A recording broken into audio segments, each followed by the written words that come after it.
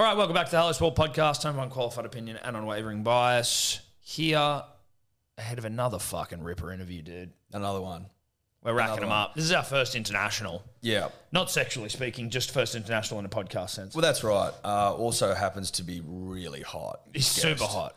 Like a fucking hot guest. Dude, hot. Like hot. And this is no disrespect to anyone we've had on beforehand. I'm sure we've had some beautiful people. Braithen Astor comes to mind. Well, we've had beautiful people, Tom, but this guy's hot and he's international. And he sounds like he's from Snatch. Yeah. And that's no disrespect, but he's like got that cool accent. Well, he's charismatic. Yeah, exactly. And I can listen to his accent all day, Tom. He's the head of Matchroom Sports, but it's Matchroom Boxing we're here to talk about. Well, that's where he does his best work. First foray into the Australian biff market. That's right. Hell of a market. And it's a super lightweight fight. Liam Paro and Brock Jarvis, both undefeated. One's 22-0, one's 20-0.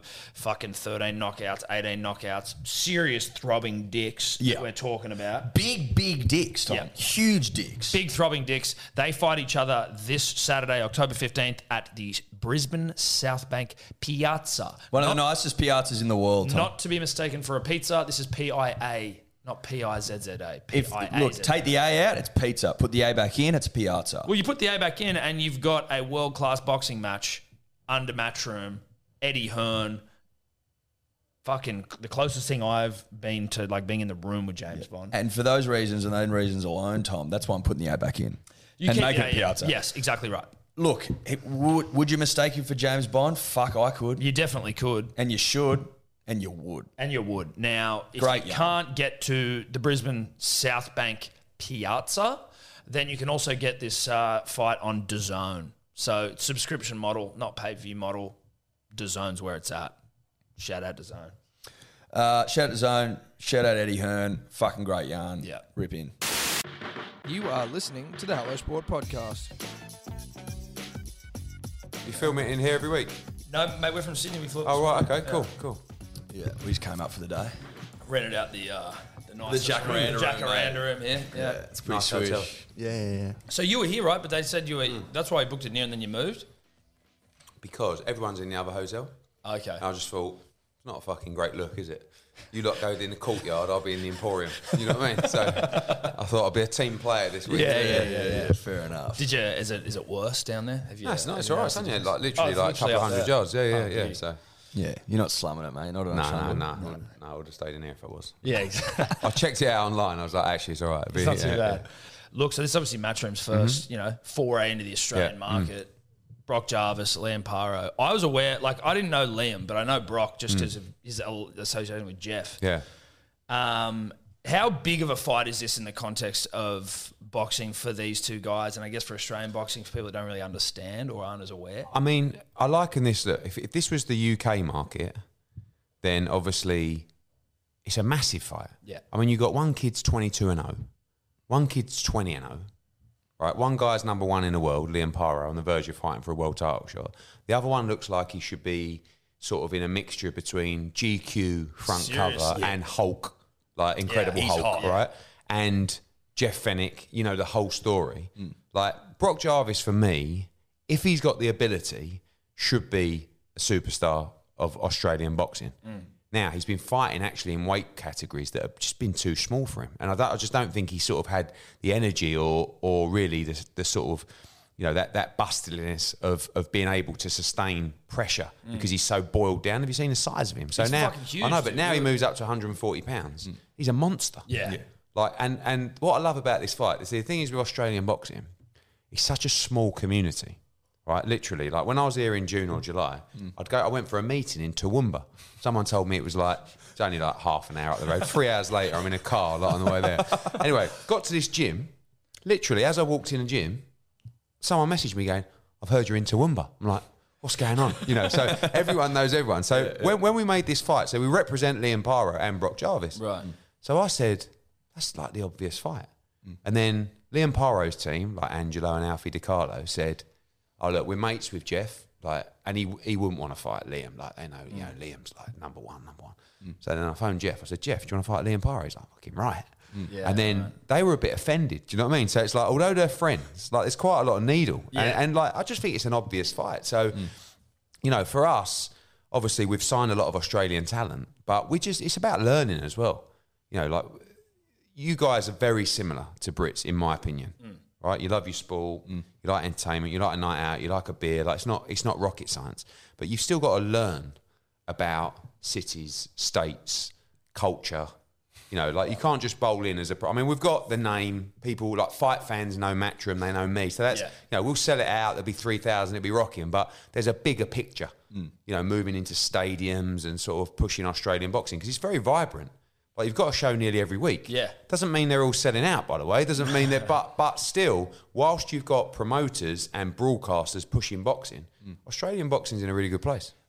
We'll get more on Australian boxing in a sec, but when you're talking from a promotional standpoint and you've got two like really good up and comers, both undefeated, is there ever like a concern when you've got them fighting each other that you're damaging one of them's sort of brand slightly because someone's going to lose most likely? Yeah, but I think really we're on the verge here. You know, we've got Australian boxing, then we've got the world scene. So you've got Liam Paro, like he's ready to fight for the world title. So really, like the winner of this fight goes on to fight for a world title. Yeah.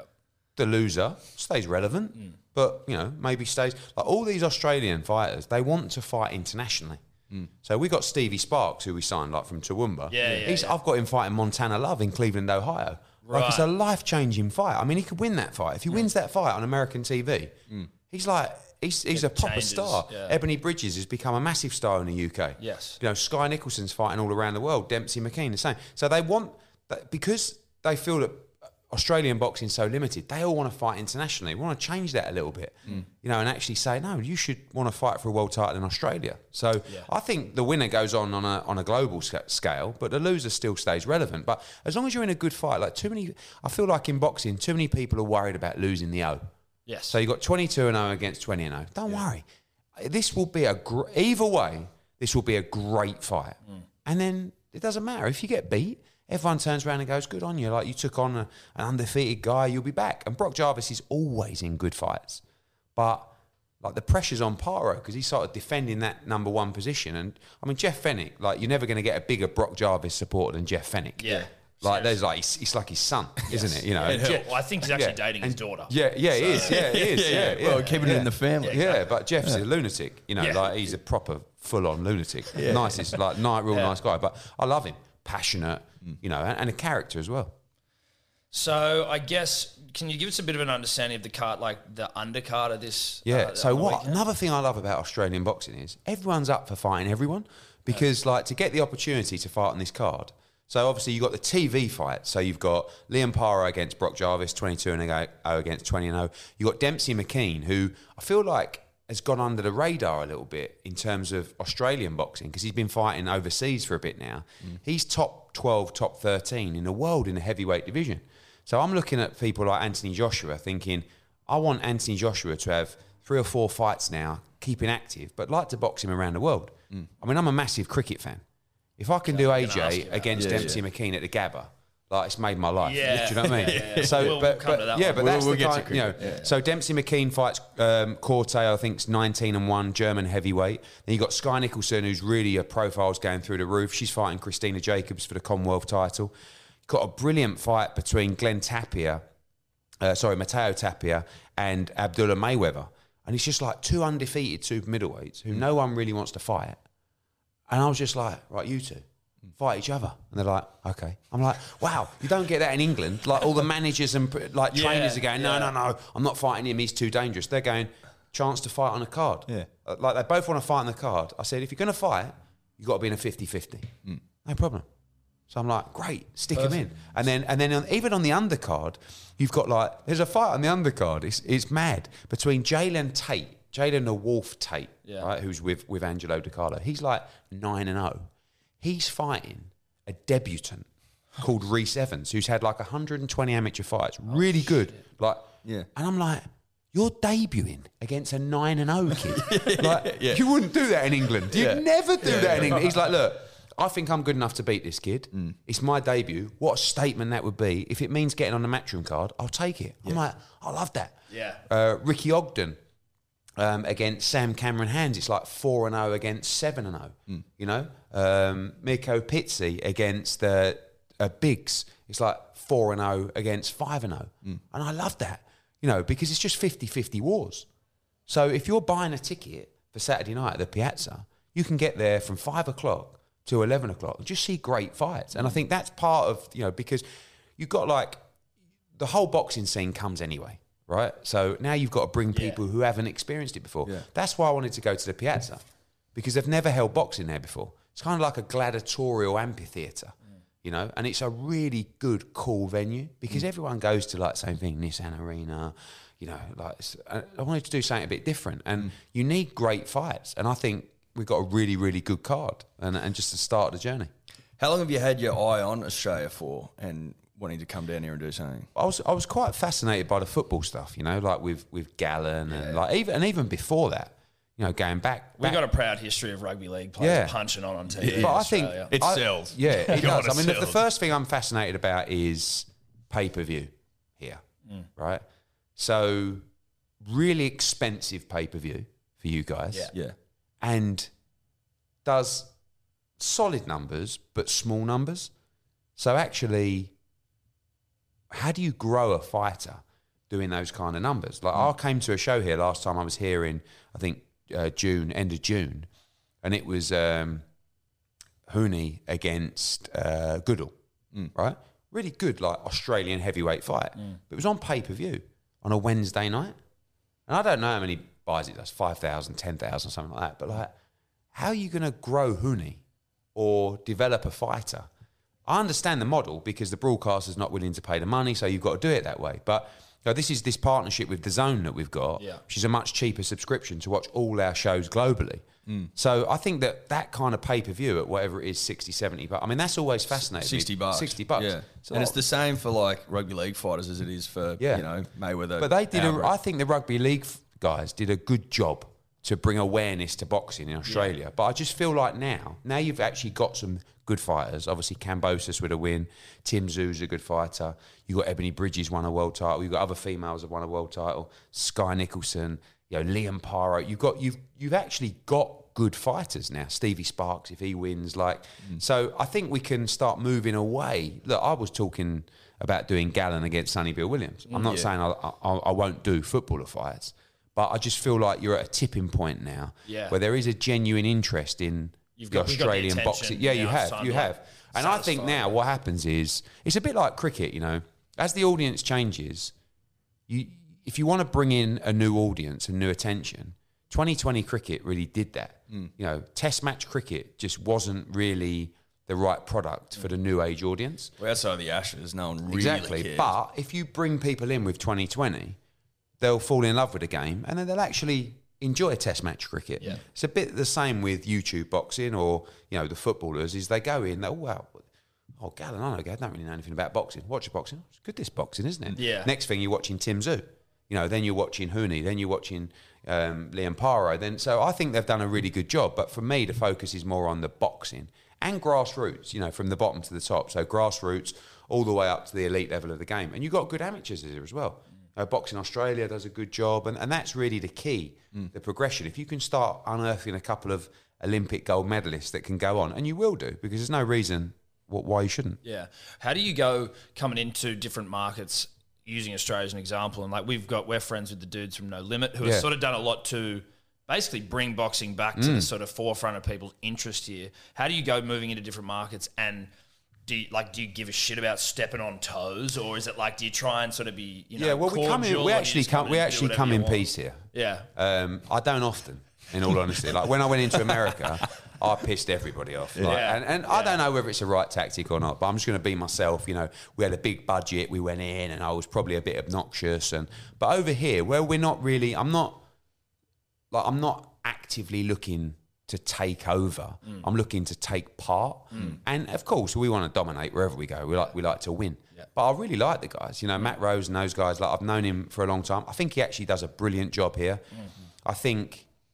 I don't mean to sound arrogant, but a lot, and I think he may agree with this, a lot of what they do is based upon what they've seen us do in bigger shows. And I copy UFC. I say to all our guys, watch UFC. And they probably say, look at match, because I look at the graphics and I look at the press conferences and I think, she looks like one of our shows, which is a compliment to them, you know. And I think they've done a fantastic job. You know, Tasman fighters, Dean Lonergan's been around a long time, Angelo Di Carlo's a character. Like, you need all those people in boxing, because without that competition, and everyone's trying to outdo everyone. I mean, no one really likes each other. When I came and met everyone, I was like, sat down with everyone. And like, I'm not saying who said what, but it's not really like, you know, you don't want to work with him, or you don't but that's the same with any boxing market around the world. So, look, No Limit do a brilliant job. Tasman, Angelo, Dean, and I think it's important to stay. There's no reason to fall out. We want to sign the best Australian talent, no doubt about that. And we've got a really strong stable. There's other Australian fighters we'd love to sign that are contracted to those guys. We're not looking to nick them. But of course, you know, we have something that's different to other promoters. We have a global platform and a global schedule, so we can promote these guys in big shows in Australia, in London, in Vegas, at Madison Square Garden. It's quite unique opportunity. Do you for think fighters. That's why you have to be like maybe more boisterous going to like a US market, because it's just bigger and it's maybe more competitive? More, like, you've got to swing your dick a little bit and try and make some noise. You do, and I think, like, when I went into America, people criticise us for, you know, you came out, you told everyone about your big budget. You should have really gone in under the radar. Fuck under the radar. Who likes under the radar? That's not me. You know, over here, but because I'm not looking to come here and do 12 shows a year, and like, I don't really need to do that. Our brand is big enough to have the credibility to come here. And also, I guess I've matured a little bit, because when I did go into America, I did go in, I say pissing in the wind, but like, I thought that I understood the market better than I did. And I was probably a little bit naive to think that I could go to New York and to LA and to Texas and think it was all just like London. You know, and that's one thing I've learned, is that you have to understand the local market. And we're learning that all the time. You know, I come here last night, I've been walking around this morning. You know, I'm saying, you know, I want to see more visibility on the streets. You know, we've seen, like, we're going to be sold out on Saturday, but we've seen huge amount of ticket sales in the last 3 or 4 days. So, okay, you guys buy a bit later. You know, whereas in the UK, they buy on the first day of sale, and you don't really sell a lot. I don't know whether they're more organised or what, but we buy late here. But that's different to the UK. I mean, you still sell on fight week. You know, but we've got, I don't know, 300 or 400 tickets left. And, I don't reckon I've bought a pay-per-view more than like 45 minutes. 45 minutes is pushing it. Pay-per-view is one thing, tickets is another thing, but, you know... tickets, sorry. But again, I think people are used to always being able to get tickets for Australian shows. So it's not never like... sell it. But basically, I mean, I went to the Huni fight. Like, it was, you know, it's a small... For a fight of that magnitude, it's not easy to sell tickets. This is a new market, you know? It's no secret that Australians are like sport mad. Like, if you look at the AFL and then rugby league, it's basically split down the middle of the country, but both sports like punch massively above their weight. Do you think boxing can get some momentum going where it becomes like it taps into how sport mad Australians are? I think it's... Do you think that's ever a possibility, or will it always be a bit niche? It's all based around the talent. Right? So what you need a superstar. Right, how much do you look like Christian Bale, by the way? Has anyone ever said that to you before? I mean, look, you're not as handsome as Christian Bale. Well, who do you always get? No, you always get Jake Gyllenhaal. So I'll take it. Mate. I mean, he's absolutely loving life, isn't he? Christian Bale, you look like Christian Bale. What Batman? He's going to most people say look like Jake for the rest of his life. Bradley gets chucked around every once in a while. We'll leave it there. But you need a superstar. You know, you need... And, you know, Tim Tszyu probably... isn't quite good enough. Like, not enough panache, do you think? Or is it great fight? I think what he's done for Australian boxing has been brilliant, but you need an Anthony Joshua, right? You need, and they're so rare, you need a Canelo Alvarez. You know, you're going back to Tim Tszyu, Costa Tszyu. Like, you need a guy who can dominate globally. And you need a guy where the younger generation want to be like that individual, and it grows grassroots boxing, it increases participation. You've got fighters now that can compete on a world level and win world titles, so that's going to help. But you need, like, if you're going to become a big sport, the other benefit you guys have got is the funding from state governments. Like, it's quite unique. Like, we don't get any funding in the UK for events. You got Haney Cambosis. Melbourne government want to pump 4 million into that, and to the rematch. Which they all bid with each other to get the right. They bid with each other for rugby league games. They're paying for the rematch, which really, like, not being funny, like the first one. No, but it's not the same. We were at the first one. We were like, I know, but amazing that the government want it. And if we come over here and bring Anthony Joshua or Canelo Alvarez, there's going to be funding for that. So you've got a government that want to bring big events here. So you need world level operators in terms of talent. You need to bring consistent big events. I remember watching Hearn against Pacquiao from the UK, thinking, bloody hell, wow, that is unbelievable. Pacquiao in the Suncorp, and he ends up winning. And I feel like Hearn, he had a bit of a chance there with Hearn, and he done a great job. But you need consistent performers and someone that can dominate and characters as well. Yeah, I was going to ask, how important do you think is having a character to being a global sensation? So Anthony Joshua's got like a nice smile. He's big. He's brash. He's like cocky, he but looks superhuman. He looks superhuman. He's got this look, this feel, like Brock Jarvis, for example. Very good looking. It's something like how much of that goes into so important, but also superstar. how they're built, in terms of their profile. So like with AJ, the first thing we did was aligned him with Under Armour. Next thing, he's on in every store globally. He's on billboards on Times Square. He's in London. He's in Tokyo. Signs up with Beats. He's on all the billboards everywhere. You need brands to carry those guys forward. So, if a Tim Zhu was fronting up a campaign for, I don't know, Gatorade or Powerade or Lucozade, and all of a sudden he's all across Australia.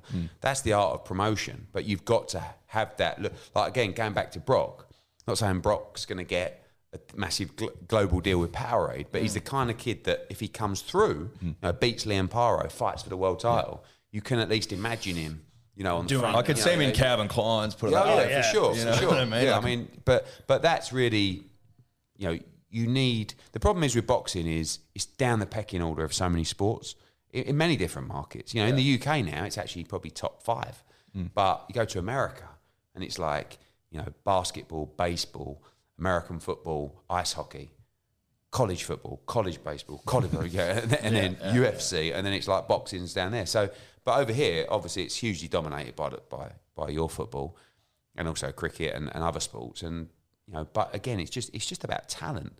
And I think you've got a lot of fighters now that are going to be fighting for world titles, and with people like us using Australian fighters around the world in big fights, in big platforms. I think it has lots of potential. Punters and Dribblers, today's episode brought to you by Good Day, the fastest selling multivitamin of all time. Do I have data to back that up? No, I don't. That's a vibe-based thing. Big shout out to the dribblers that are already on it. It's changing lives. I think 207 reviews, 5-star, all of them at begoodhealth.com.au. If you need to hear it straight from the dribbler's mouth, go and read them, because it's been described multiple times as life-changing. As we explained last week, we are currently taking pre-orders only, as we are out of stock, because it's sold way quicker than anyone could have possibly expected, which we fucking love you all for. We are taking pre-orders. It'll be back in stock later this month, and if you are a subscriber, you will be getting the goods. You have not been forgotten about. BeGoodHealth.com.au, code Dribbler for 20% off. We love ya. Punters and Dribblers, the podcast is always brought to you by the betting platform of choice over here, and that is Neds. Neds, baby.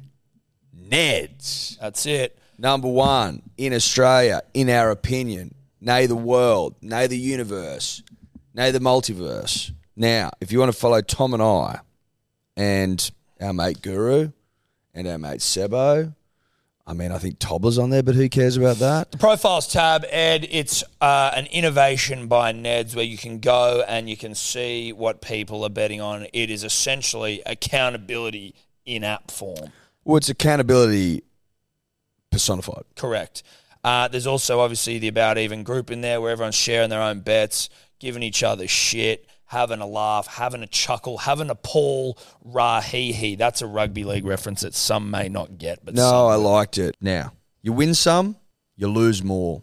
For free and confidential support, visit gamblinghelponline.com.au. Buy a 6-pack of Big Day Rosé at hellosport.shop. What are we doing month of May? Because we are working our way through the remainder of the most recent vintage. Got a couple left that we want to get rid of before we then turn all of our attention to the end of the year. Just feeling generous, Tom. We're feeling generous, and it's sale time. We just thought, fuck it. If you buy a case and you use the code Manly, you get $50 off the case. If you buy 2 cases, you get $100 off. Yep. You get what I'm trying to say? Go to hellosport.shop, bang, rosé on there, code Manly, $50 off a case. Pretty fucking generous if you ask me. But we love the punter and we love the dribbler, and we're just like, let's get this vintage out there to the people that want it most. Let's get it in the gullets of the nation. That's right. Gull it up. When you've got, like, I guess when you talk about boxing being sort of lower down the rung with the other sports generally, one of the knocks on, I guess, boxing is like just having the best fight the best sometimes. Like, and you know, you had it with Floyd and Pacquiao, and then obviously Joshua's off losses now, but there's been the Fury Joshua yarn, and then it was on, and I saw an interview with you where you were like, fuck. Sometimes it's when you least expect it to happen is when it's potentially going to happen. But then you've got Tyson Fury's old man on Instagram being like, it's fucking off, it's done. And you're like, what's... It seems like sometimes boxing can't get out of its own way when you're trying to get these big fights together. What is your perspective on that and trying to get these fights done? Look, you look at the UFC model with Dana White. Well, I'm incredibly jealous of that model because basically you're just told who you're fighting. So you sign a contract and you fight. You get your money and you fight whoever, so it's like, just let you know, you're fighting June the 13th and you're fighting him. Okay? See you there. I'd win. Yeah. I know, yeah. But it's like, depends if you came as Batman. You know what I mean? Yeah. But it's like, but in boxing, the frustrating thing is, and promoters get the bad rap sometimes, but you have to understand, we want to make great fights. Like, we want to make big fights, big shows, sell tickets, drive pay-per-view, do big numbers. But you're dealing with an advisor, a trainer, a lawyer, and ultimately they're very difficult people. I mean, Tyson Fury, all of a sudden we're negotiating, he's going very well, and comes out on Instagram and says, you've got to sign it by the end of tonight. Otherwise it's off. And it's like, what? And now he's fighting Derek Chisora. Yeah. This is 2 weeks on. Yeah. They still haven't got the fight. So why did we have a deadline 2 weeks ago? Yeah. And now you're still negotiating with Derek Chisora. But anyway. Also, why would he fight someone like Chisora? Like, it's a trilogy. But that's but he's already beat. But that's really, Tyson Fury is the master of deception, right? And I still have people, like, he was in a fight with Deontay Wilder and he was like, I'm going to give my entire purse to the homeless. And I'm like, what the fuck?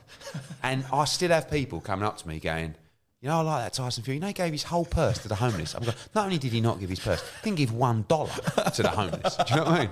But it's like, I'm thinking, but just now people are like looking at the Instagram and he's like, I'm retired, I'm fighting Joshua, now I'm fighting Chisora. Yeah. And they're like, what?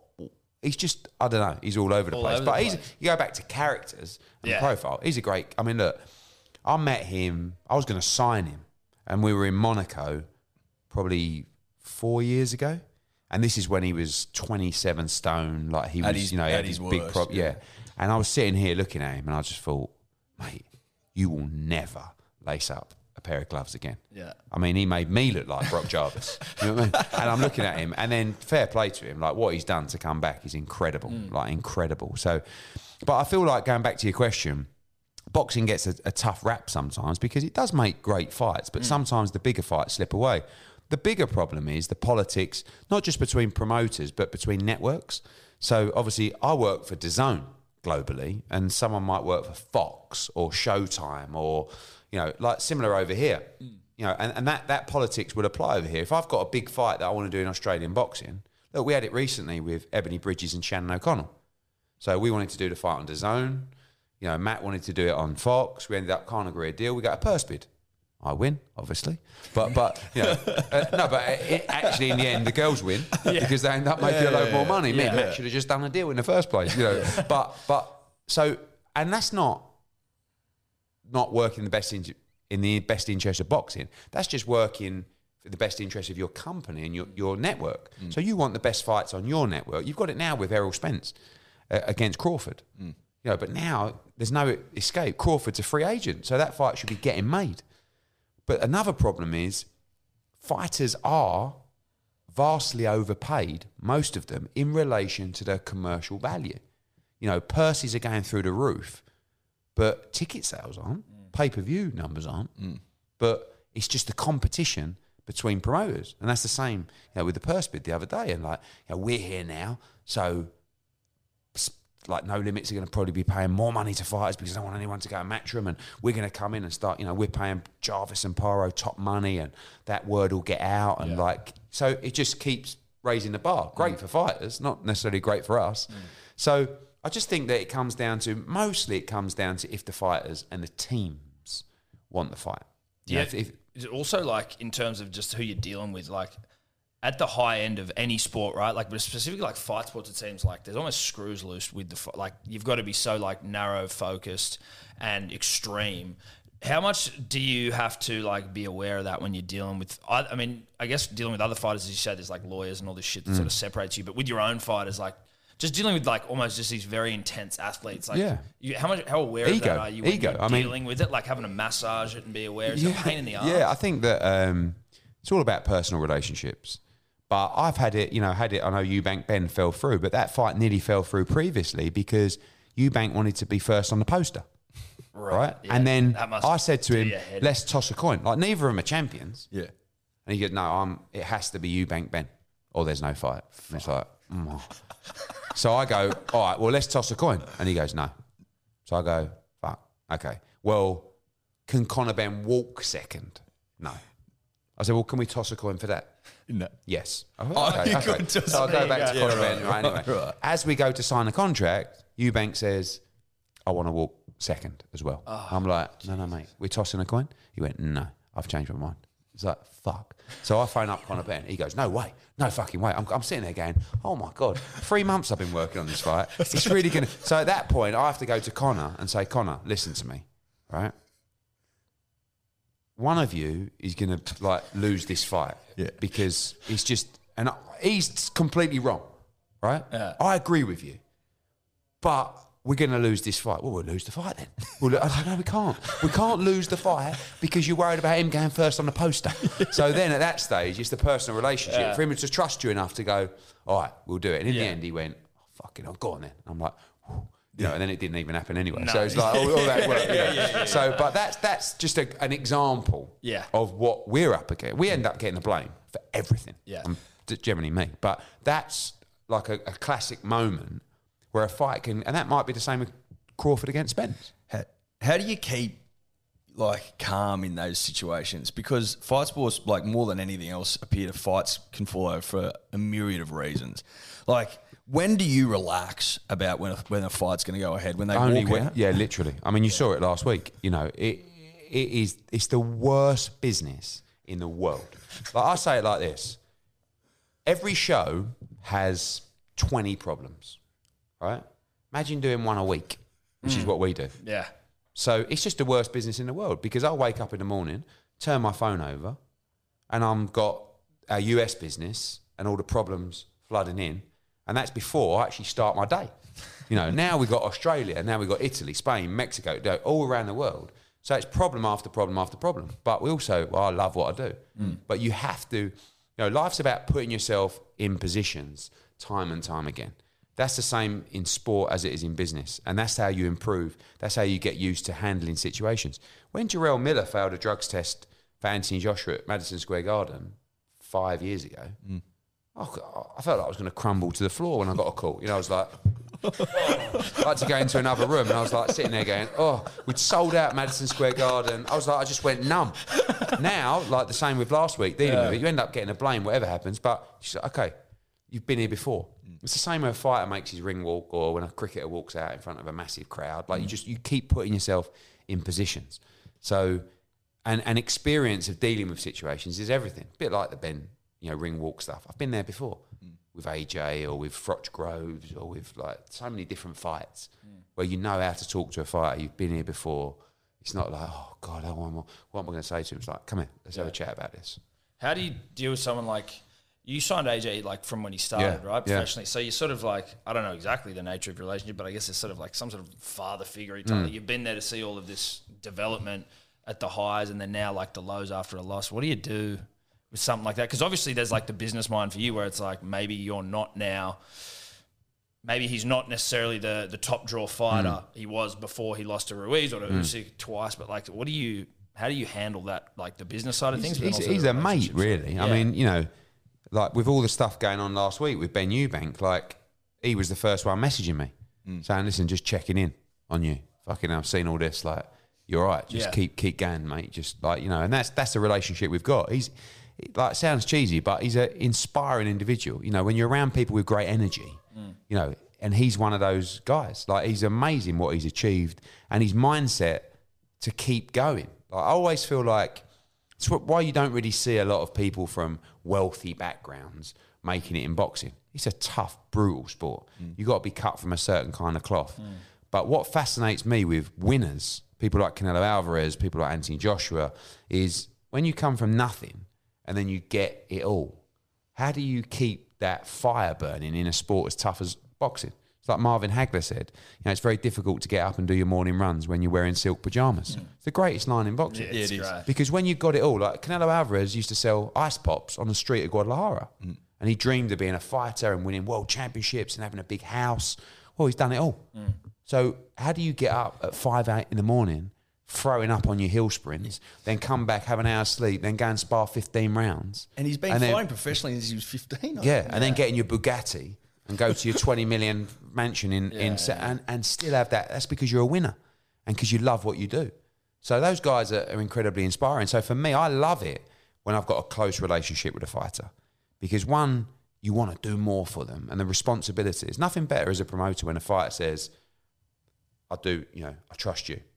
So look, you go to them and you say, this is the plan. We've got this. And they say, whatever you think's best. Like, as a promoter, to have that responsibility, that trust, that's when you've got a very close relationship. And that's what we got with Anthony Joshua. You know, we've had him from his professional debut. He believes in us. He'll still make the decisions.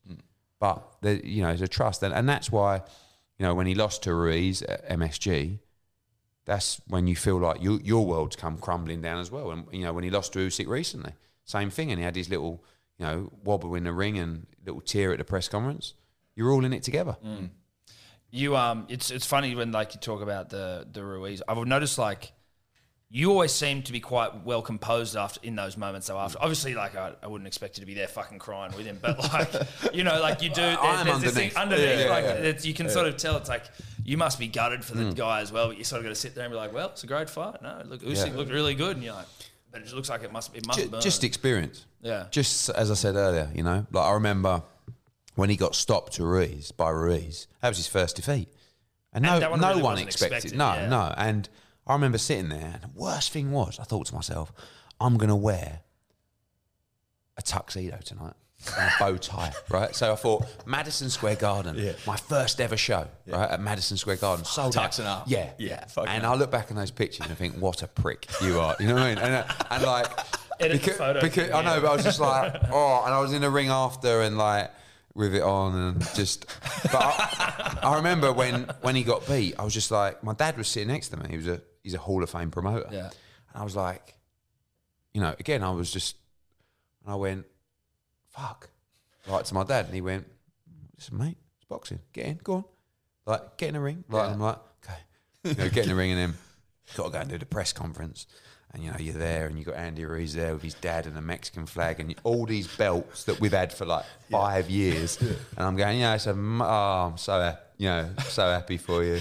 You know, I'm thinking, done. And then AJ comes up later. And that night I actually walked home from MSG back to my hotel in Soho, which was like 2 or 3 miles. I was just like, what private and every now and again, I'd stumble across some drunk Brits, like going, Eddie, what's that AJ? He's useless. Whoa. I'm like, oh mate. So I'm a failed athlete, really. Like, I think we all are. Yeah. We'd all love to be a professional sportsman, wouldn't we? But what did you fail at? I was a good cricketer. You know, I played county cricket, but I was never like.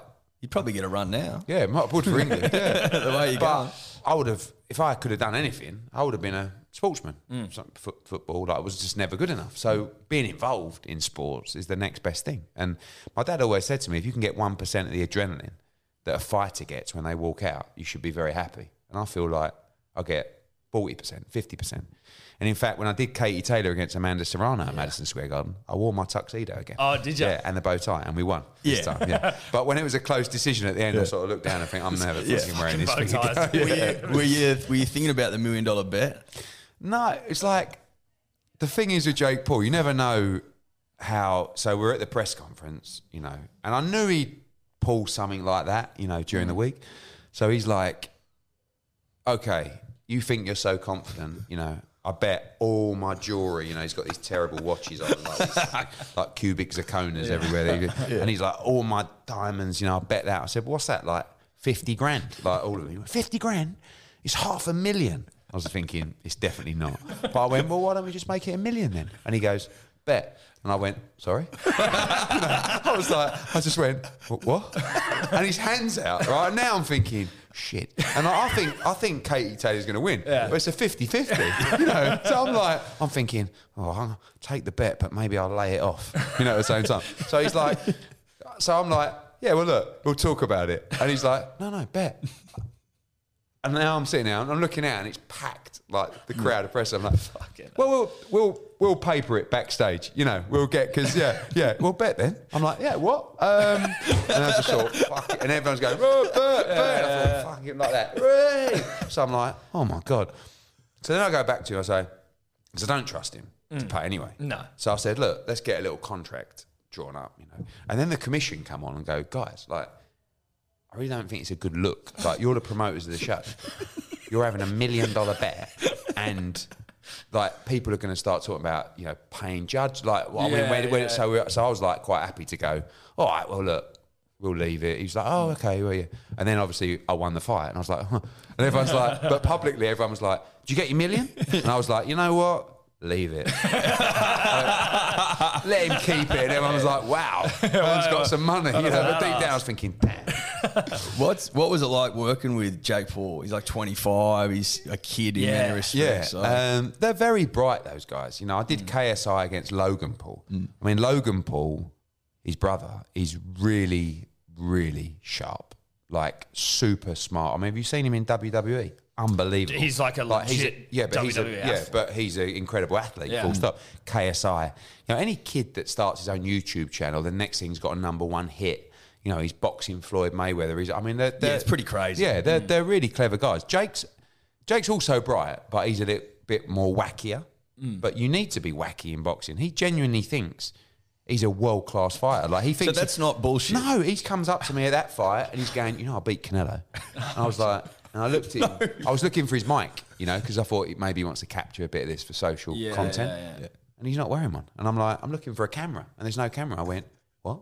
And he went, I will beat your boy, Canelo Alvarez. I'm like, Jesus. Mate, you are. Because he's got all these guys in the gym, like, telling him he's, you know, and he's not. But he didn't like it because I said to him, you're average.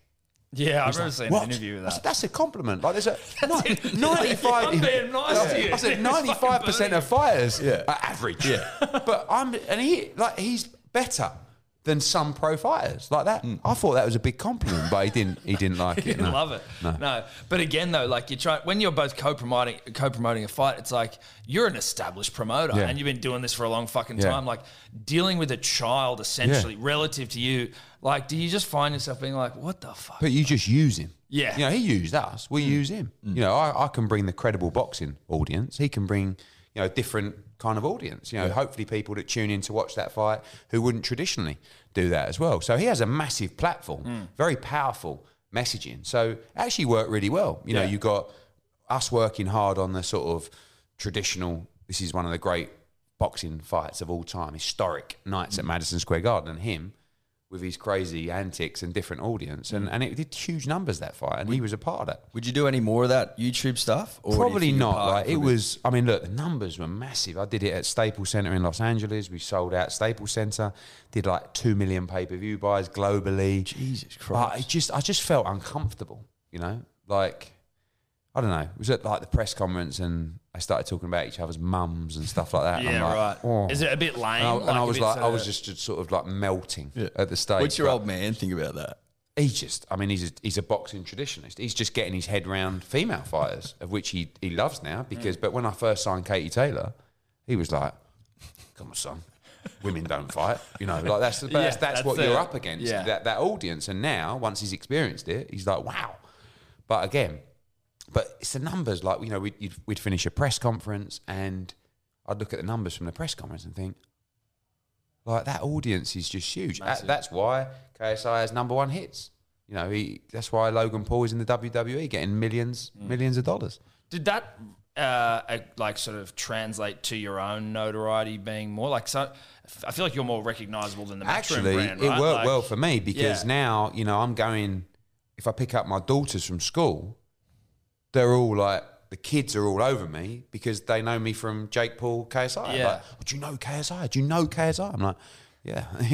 It's like, wow. I'm like, Jesus Christ, I've been promoting Anthony Joshua and all the Canelo Alvarez, and, you know, now you want to talk to me about KSI. So it's been part of the method behind the Matchroom brand has been, and I don't mind saying it, has been building my brand. Because I look at WWE, I look at UFC, and everyone's got a figurehead. Yeah. So they're not always totally dependent on talent. Talent's still key in whatever you do. But when I say to you, tell me 5 things about UFC or 5 things about MMA, you go UFC, Dana White.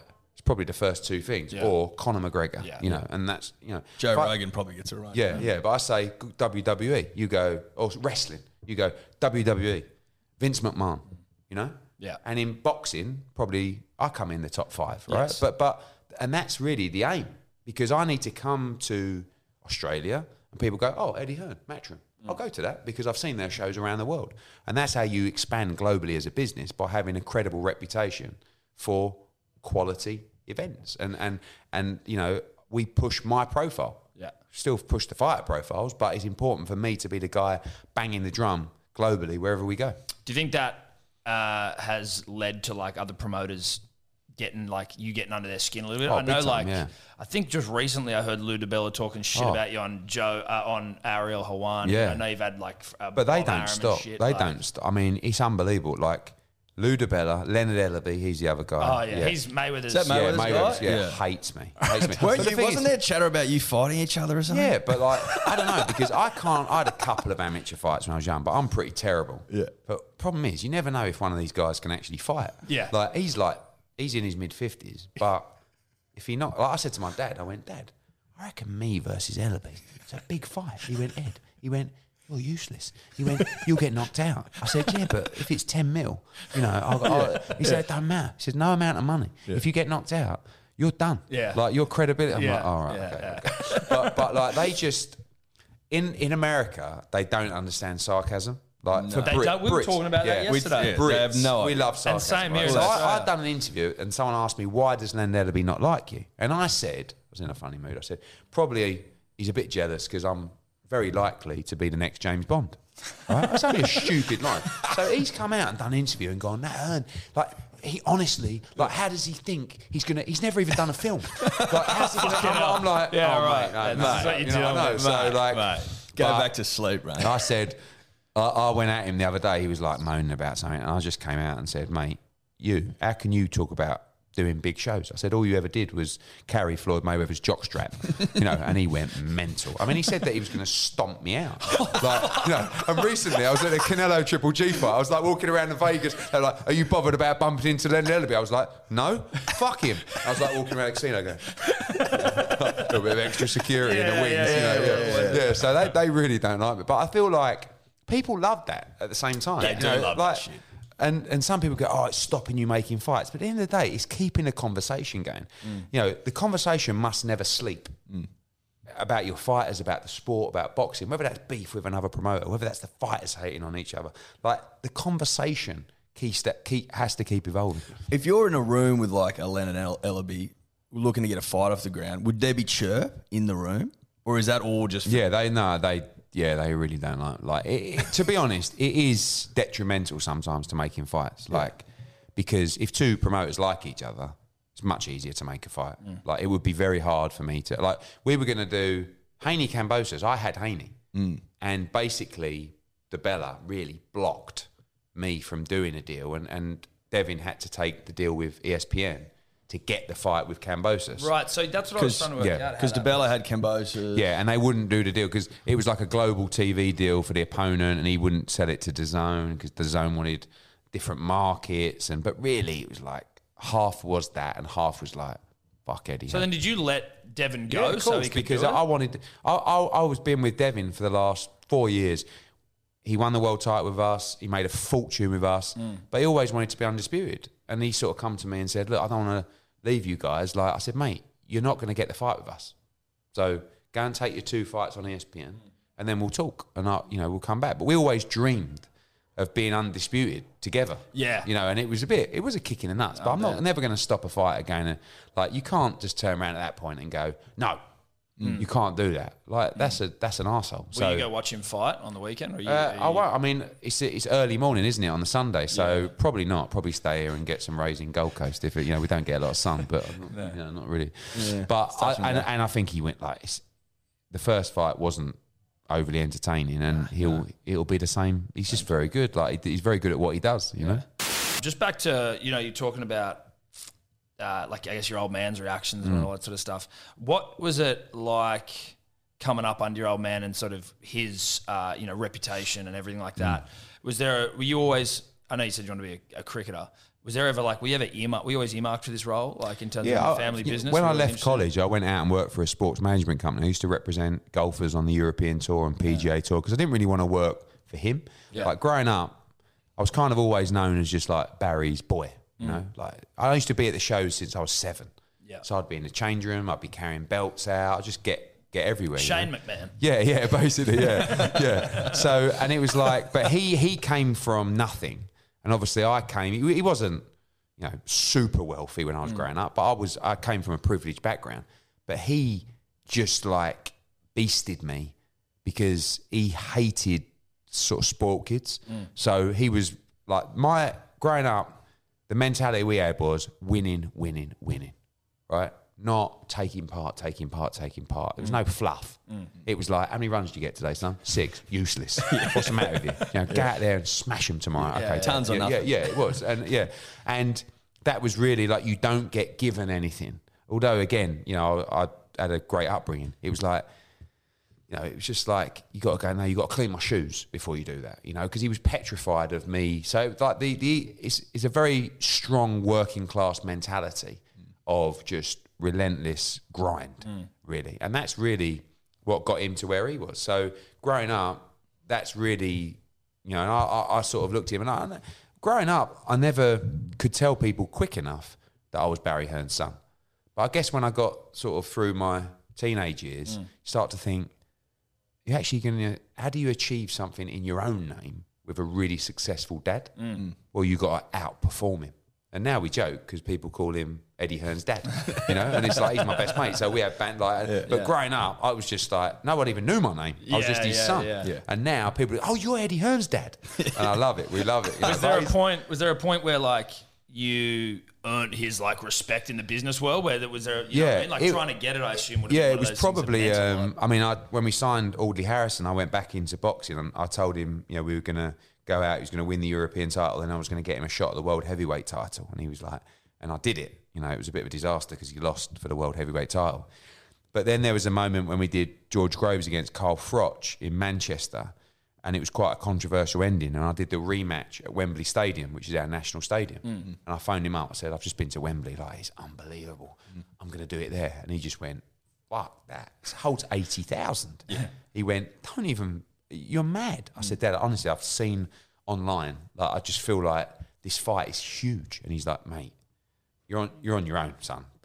And I sold it out in the first day. And I think after that, he was like, come on, you crack on then. And he loves it because he pulled out of boxing many years ago and moved into darts, which has now come over here as well. It's huge in the UK because boxing was a complete ball ache for him. So he pulled out of boxing and now he just watches me battling with his old foes. Frank Warren, Bob Arum, Don King. These are people he was hustling with and fighting with every day. Yeah. And now he just like watches me going, go on, son, go on. I love that interview with Bob Arum. He hates you. Go on, keep going. I'm like, thanks, Dad. Like, I'm losing hair and he's just like, keep going. Send me the checks, What made you get into boxing if he'd left the sport? Was that just sort of like fascination growing up, as a kid, like getting into change rooms, watching fighters win, lose, cry. I've seen some amazing things, some amazing nights. I've seen some terrible things, terrible moments that will stay with me and haunt me forever because I've been there. I've been in changing rooms when fighters are getting, resuscitated, when fighters are getting taken to hospital. And as a 10 or 11-year-old, you remember those moments. And it's just, I just find the sport so thrilling. There's nothing like it. I mean, it doesn't make sense, the sport. Sometimes I'll go on national TV in the UK and we'll be debating. There'll be, a head specialist or a concussion expert. And how do you actually justify it? Yeah. And you do, because it actually changes so many lives. You have to understand about the opportunities it provides for people. And if you look at the safety of the sport, actually it is getting better compared to other sports, but it's still tough to justify. Because when you talk about the dangers of rugby or downhill skiing, the aim of boxing ultimately is to defeat your opponent and to land blows on, and it's very tough to explain to people unless you've been in it and you've seen it and you've touched it and you've realised how great the sport is. And where'd your mentality come from, or your new age approach to boxing, where it's sort of keep the conversation going 24/7? That's very much the sort of modern media, I guess, world. Was that always? Did you learn that somewhere? Is that no? We were the first to do it, but it just seemed natural. Probably just timing, bit of luck that we grew with that social media age. I mean, my dad always says, "You're so lucky." When I was promoting, we'd have to go down to the train station and just put up posters on the walls. You can reach 1.3 million people with one tweet. It's amazing.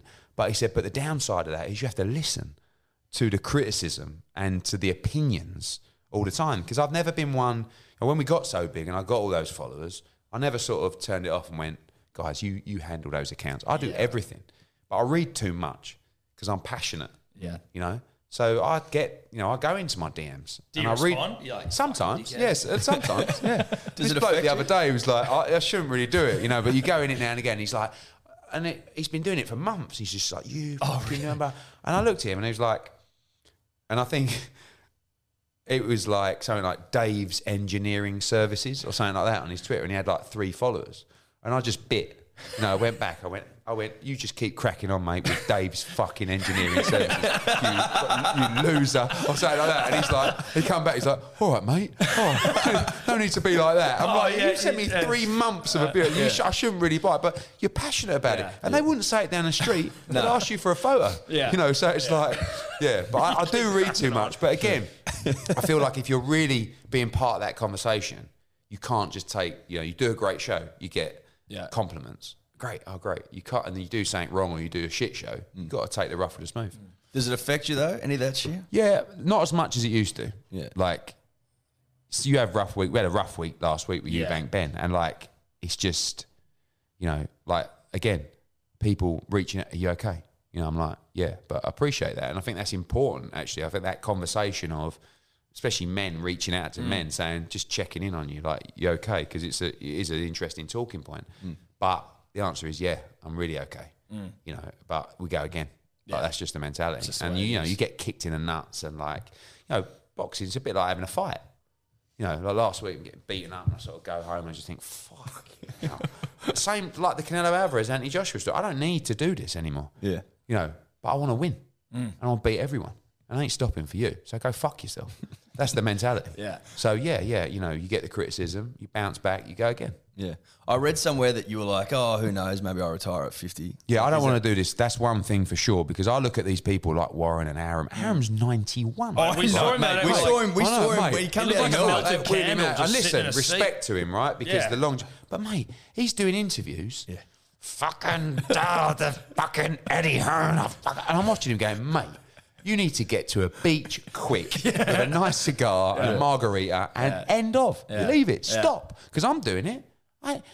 It puts you in a bad mood, right? Because you're dealing with arseholes all the time. You're dealing with aggravation. He's got to listen to me, doing an interview. He's probably thinking, fuck that 43-year-old. What does he know about boxing? I'm 91.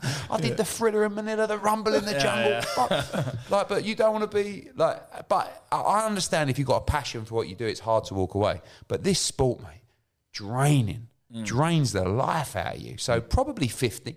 7 more years, and I'll go.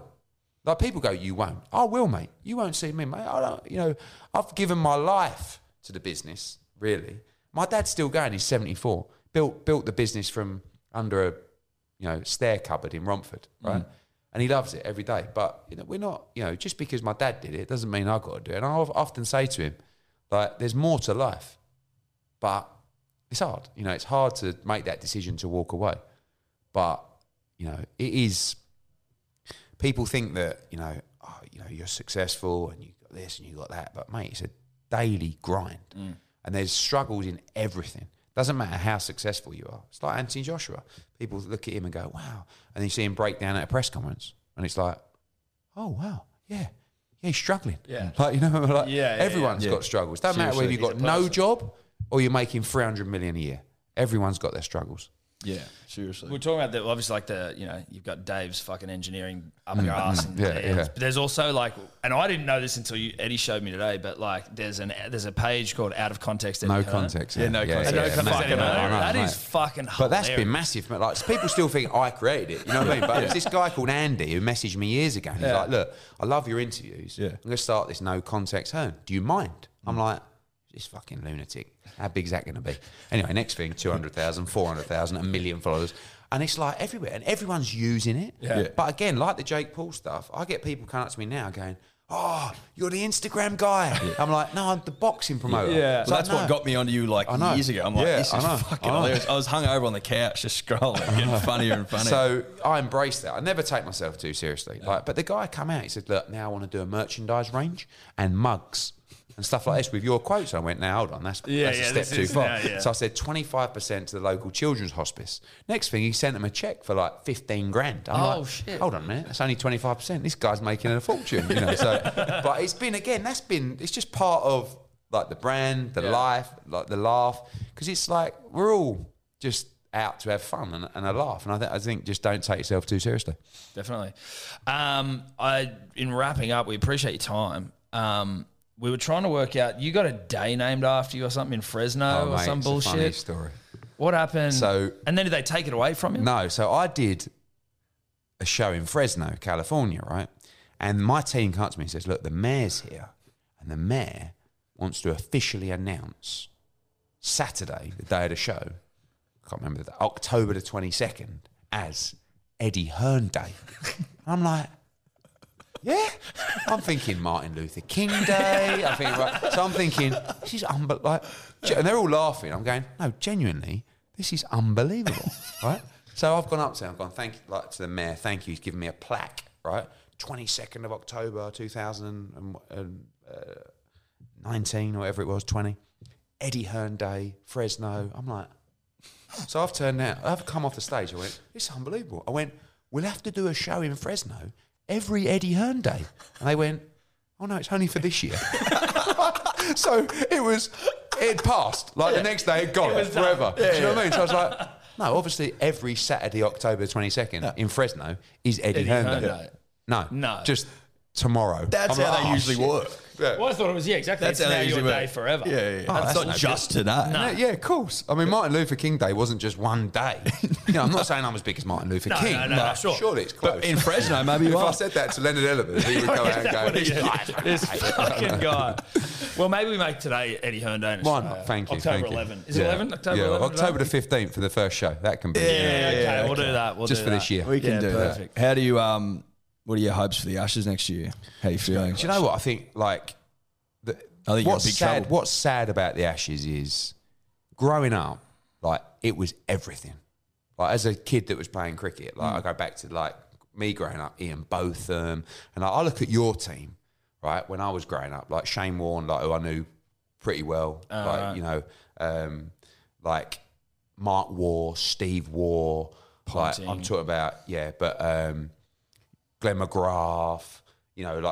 Top bowlers, even before that, Merv Hughes, great characters. And I just feel that, and again, with cricket, I just feel like sport's become a little bit robotic. And you've lost, the characters. Even Premier League football, you hear the stories Manchester United players that were going out on Friday night and turning up like Brian Robson, Norman Whiteside, like great players. Like with Bosnich, hangovers. probably. Yeah, Bosnich was right. He was right, like he wasn't just hungover. So, and I'm not saying that that's what athletes should do, but like when you go back to those cricket days, that was wild. Like you imagine the Aussies back then. Oh, mate. Like when rock star shit, sort of just. But isn't that like? And I just feel like those characters. Like I can't really name now more than 2 or 3 Aussie cricketers, and I just feel like cricket's lost a little bit of that. All sport has, in a way, because it's become a lot of money. You know, it's become a lot more serious, become a lot more scientific. But in the same breath where people will like criticise the sort of players being bland, then when a player shows a bit of personality, they also Yeah. It's like, exactly. oh, who the fuck's this guy? Yeah, I think yeah. he is. What happened recently in the rugby league grand final? The players that won celebrated in a way that people thought was like, "Oh, you fucking rat bags!" Like it's uncouth. You can't. No one knows what they want anymore. Win, you know? But ultimately, they're the guys that are remembered. Yeah. You know, people like Warney, people like all those guys, like they're legendary. Like the stories are off the charts, you know. And actually, to be remembered, like it's one thing to be remembered as a great, but it's also another thing to be remembered as a character and an enigma. You know, someone that, and a lot of these geniuses are flawed. Shame one of them. You know, I mean, he was a genius.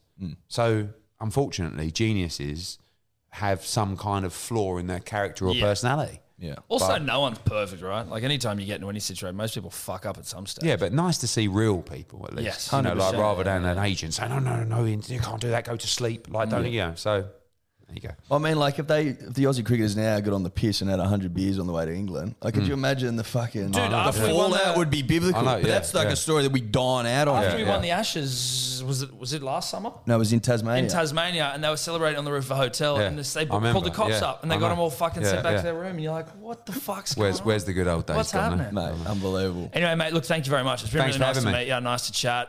So Saturday night, October 15th, Brock Jarvis, Liam Paro, on DAZN On DAZN all over the world. All over the world. Yeah, and down at the South Bank Piazza, get yourself there. Beautiful. Love Thanks, it. mate. Thanks for your time, mate. Cheers. Could you two just not talk anymore? Mom deserves the best, and there's no better place to shop for Mother's Day than Whole Foods Market. They're your destination for unbeatable savings, from premium gifts to show-stopping flowers and irresistible desserts. Start by saving 33% with Prime on all body care and candles. Then get a 15-stem bunch of tulips for just $9.99 each with Prime. Round out Mom's menu with festive rosé, irresistible berry chantilly cake, and more special treats. Come celebrate Mother's Day at Whole Foods Market.